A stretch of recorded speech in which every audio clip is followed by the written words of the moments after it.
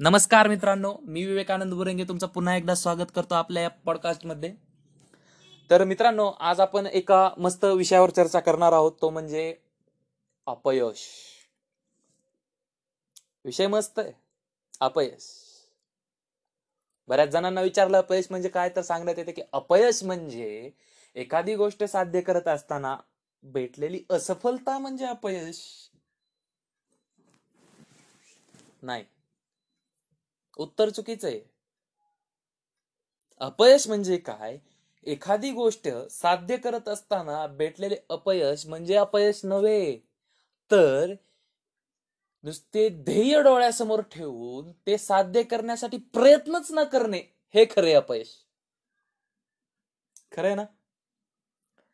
मला सांगा, ज्या वेळेस तुम्हाला काही ना काही करण्याची इच्छा असते, आयुष्यात काहीतरी करायचं असो, एखाद्या परीक्षेमध्ये काहीतरी करायचं असो, शालेय विद्यार्थी परीक्षेमध्ये काहीतरी करण्याच्या इच्छेने जर एखाद्या परीक्षेत भाग घेत असतील आणि त्या परीक्षेचा अभ्यासच करत नसतील, तर ते यशस्वी कसे होतील?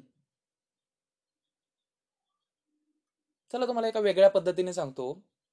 मला सांगा, आयुष्यात तुम्ही किती काय काय करण्याच्या इच्छा आपल्या मनामध्ये ठेवता. कोणाला बिझनेसमॅन व्हायचं असतं, कोणाला एखादा चांगला नोकरदार व्हायचं असतं, कोणाला एखादा चांगला एकदम भारी पोलीस ऑफिसर व्हायचं असतं, कोणाला IAS, बरेच काही काही स्वप्न असतात.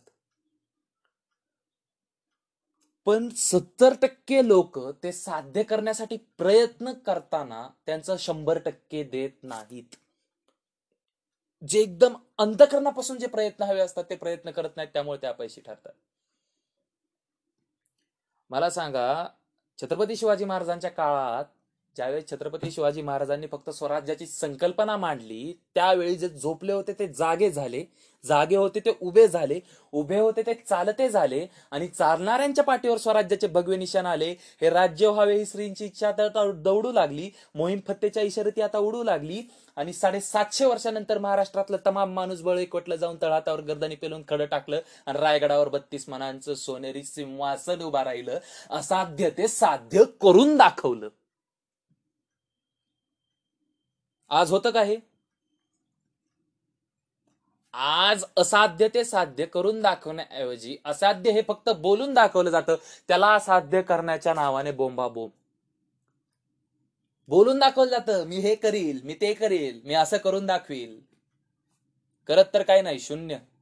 कित्येक लोक असे ज्यांचं नियोजन इतकं अफाट असतं, अफाट, पण अंमलबजावणी शून्य. उपयोग काय आहे नियोजनाचा? अजिबात नाही. जर आयुष्यात यशस्वी व्हायचं असेल तर झिजावंच लागेल, कारण टाकीचे घाव सोसल्याशिवाय दगडाला देव पण येत नाही. हे ऐकलंय, फक्त ऐकायलाच बरं वाटतं का? अंमलात कोणी आणायचं? अंमलात आलं पाहिजे ना.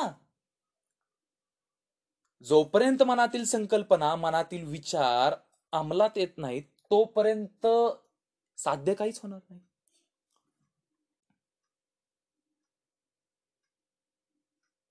आता समजा एखाद्याला गाडी शिकायची असेल आणि त्याला गाडी शिकण्यासाठी त्या डोक्यात आहे, मी गाडी शिकणार, मी असं करणार, तसं करणार.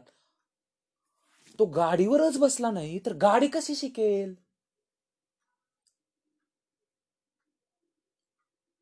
म्हणजे तुम्हाला एक IAS ऑफिसर व्हायचंय आणि तुम्ही परीक्षेत तुमचं 100% दिलं ना, परीक्षेतच बस, IAS ऑफिसर कसे व्हाल तुम्ही? नुसतं स्वप्न मनात ठेवून काय होत नाही. हा, आणि ज्यांना ज्यांना वाटतं आयुष्यात एखादी गोष्ट किंवा तुमचं काही जे काही स्वप्न असेल ते साध्य करणं अवघड आहे, हे असं ज्यांना ज्यांना वाटतं, माझं त्यांच्यासाठी एक सांगणे. संत तुकाराम महाराज यांनी फक्त सांगितलेलं आहे, असाध्य ते साध्य करिता सायास होती ते साध्य, कारण अभ्यास तुका म्हणे. जी गोष्ट असाध्य आहे ती 100% साध्य होणार कधी? ज्यावेळेस तुम्ही त्या गोष्टीचा अभ्यास करताल.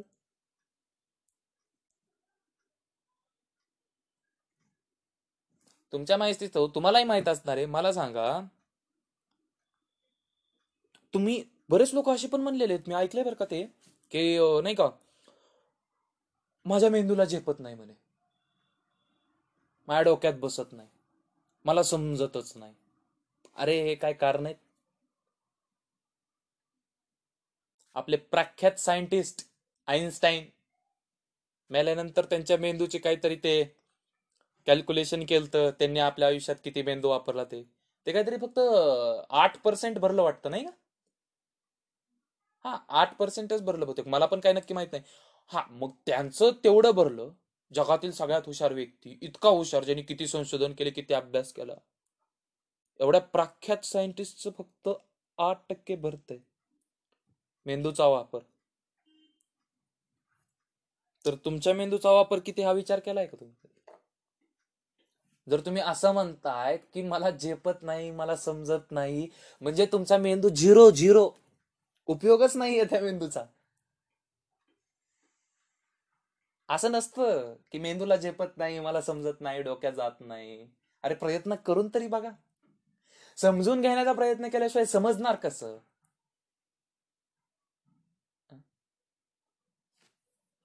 तुम्ही नितीन पाटलांचे भाषण ऐकले असेल तर त्यात ते सांगतात, संधी शोधा म्हणजे सापडेल.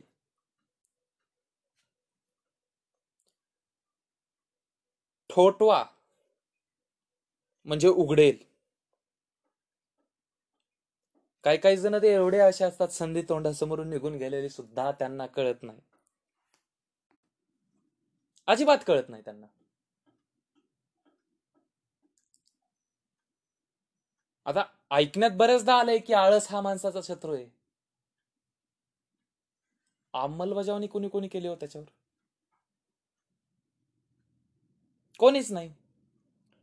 हे बघा, तुम्हाला आयुष्यात यशस्वी होण्यासाठी कोणत्याही मदतीची गरज नाहीये, कोणत्याही व्याख्यानाची गरज नाही, कोणत्याच गोष्टीची गरज नाहीये. आयुष्यात आलेले अनुभव, आयुष्यात ऐकलेले विचार, आयुष्यात घेतलेले लोकांकडूनचे अनुभव असतील किंवा व्याख्यानं असतील, काही काही तुमचं आयुष्यात जेवढं पर्यंत आतापर्यंत तुम्ही जेवढं काही पाहिलं ते तुमच्या डोक्यात आहे, जेवढं तुमचं ज्ञान आहे, ते फक्त अंमलात आणा. तुम्हाला यशस्वी होण्यापासून कोणी अडवू शकत नाही.